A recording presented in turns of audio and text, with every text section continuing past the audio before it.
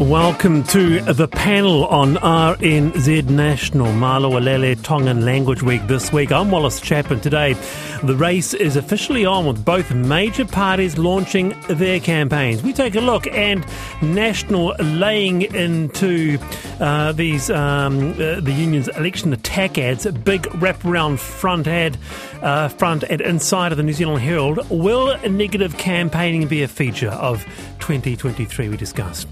Free dental health for under 30s, about time or a populist fantasy? Your thoughts on that. And new figures show 188 employers are now being investigated for migrant exploitation.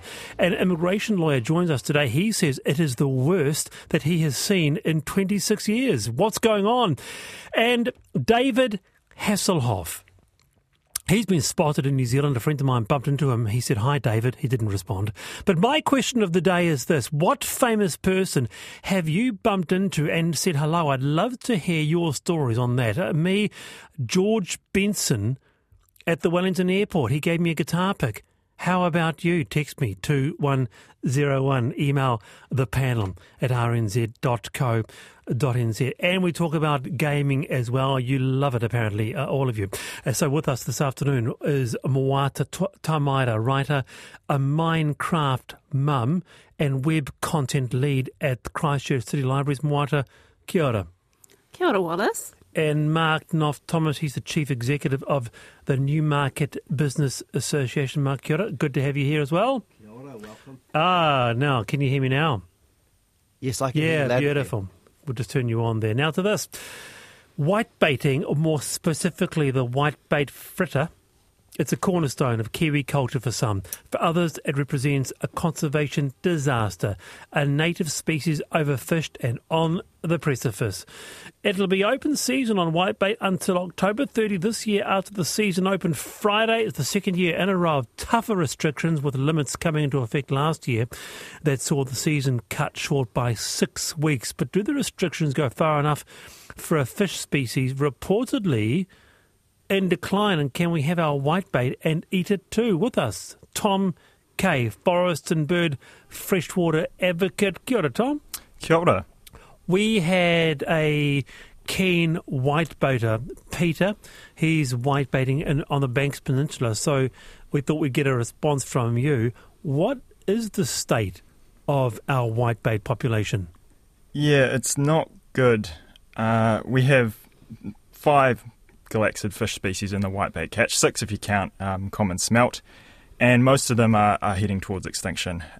So we've got at-risk declining species, and then we've got a threatened nationally vulnerable species. Only one of the species is doing okay, 2 if you, again, count common smelt, but yeah, all trending, unfortunately, towards extinction, possibly by 2050. Oh dear. Well, that doesn't sound like a sustainable fisheries, does it?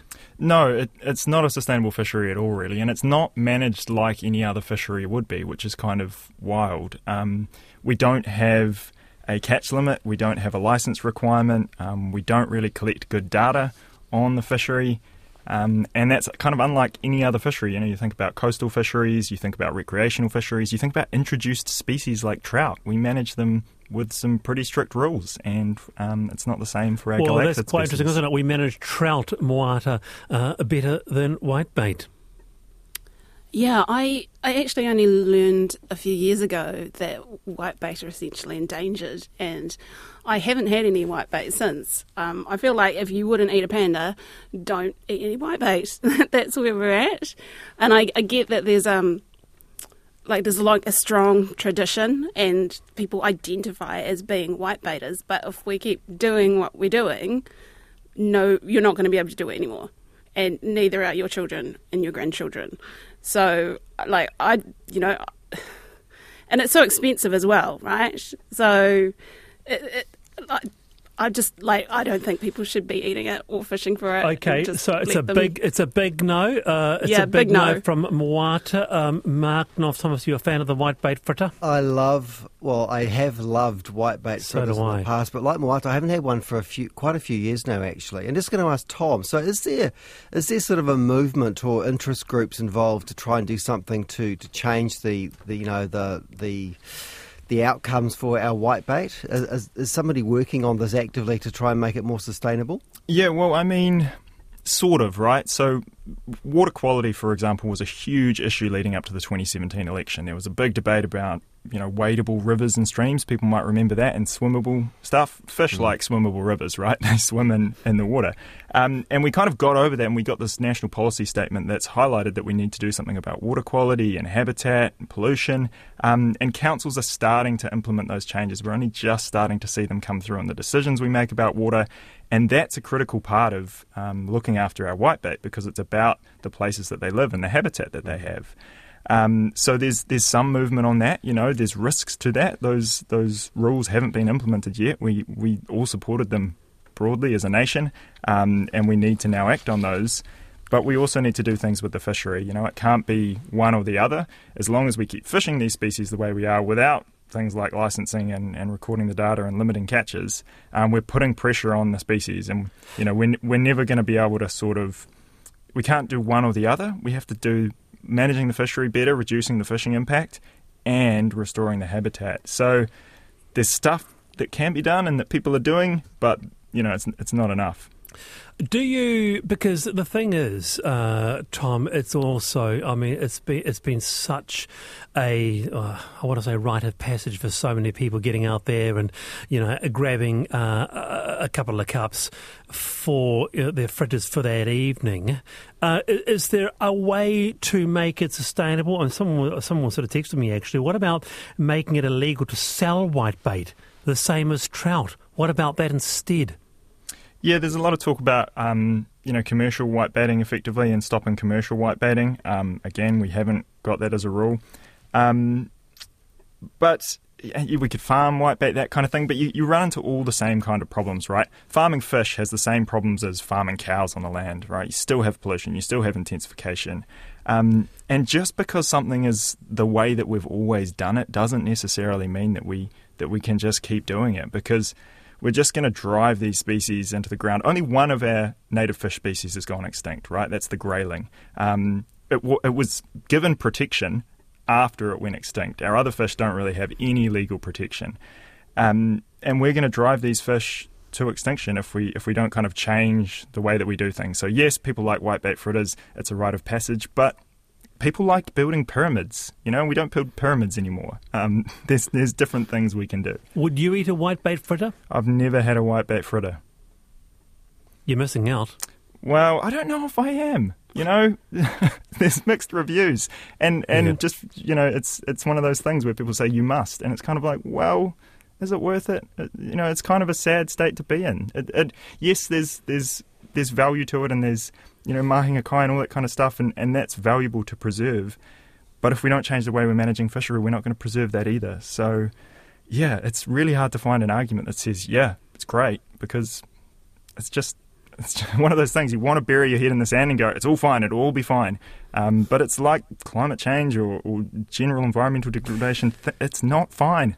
Nice to have you in, Tom. Good on you. That's Tom Kay, forest and bird freshwater advocate, who is spelling out in pretty clear terms the state of whitebait in the country and not looking good over time. Meanwhile, the question of the day today is, what famous person have you bumped into? And gosh, there's some gold. I ran into Billy Connolly at a fishing shop in Taupo, and a chat, me remembering his story on his TV show where he wandered a street in Edinburgh with a six-pack under his arm listening for a party. He was happy to chat.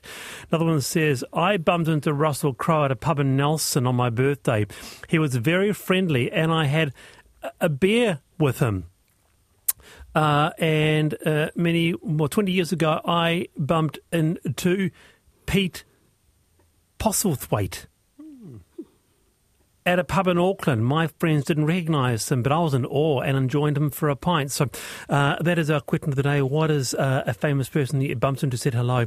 We'll have someone on that at 4:25. Time for I've Been Thinking. Moata, take it away. Well, I mean, this is very much on theme with some of the things we're discussing today.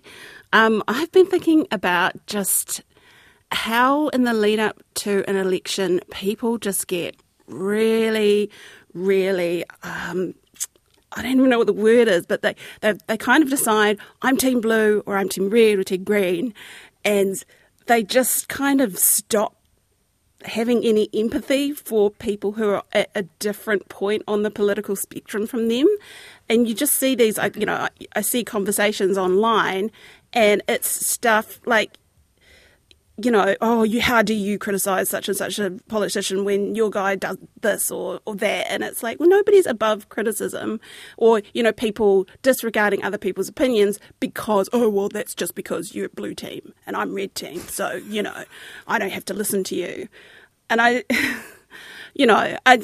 wouldn't ever want us to get to the position that you see the United States is in, when you have so much polarisation at two ends of the political spectrum that's almost like people aren't inhabiting the same reality. I don't want that for New Zealand. We're starting to see some aspects of US politics coming into New Zealand, and I really don't like it.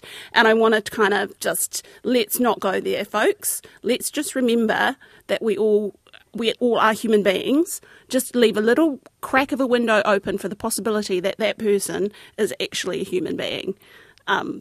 Good on you, Moata. Great, I've been thinking. All right, Mark Knoff-Thomas, I've been thinking. I kind of agree, actually. It's a lot more feral. The couple of people actually I mute on social media during every election from both sides of the spectrum. So for me, really, it's kind of on the same vein a little bit, but there are some significant issues obviously facing New Zealand right now, as there are in many parts of the world. For example, recently as in Europe, they're paying $3.90 a litre for petrol at the moment, which is more than we are. So we've got some issues that the rest of the world has got. We're probably at the rear of the pack because we've got quite a few significant ones to deal with. But just looking as we go into the election and all the campaigning that's going on, that it does become a bit of a show, and it's all sort of very glamorised, and it's all clickbaity and sensationalised from all over the political spectrum. I think we just need to have a bit of a reality check about what is actually going to be achievable to fix things. Things aren't going to turn around overnight. So whatever's being bandied about and promised from the left, the right, the middle, wherever else, I think we need to sort of have a bit of a reality check around what's achievable. And I liken New Zealand to being a villa. We've purchased a villa, we're doing a reno, and we kind of haven't got enough money to finish it. That's how New Zealand feels right now. And I think I made that point on this show a few months ago about us becoming part of Australia, which was a bit controversial. But I think we've got to be quite realistic that things aren't particularly fantastic, and it's going to take quite some time. You're still banging on about wanting to become part of Australia, Mark. Viva Australia. Madness. You're on the panel, NZ National. Mark Knoff-Thomas, Moata Tamaira, lovely to have your company.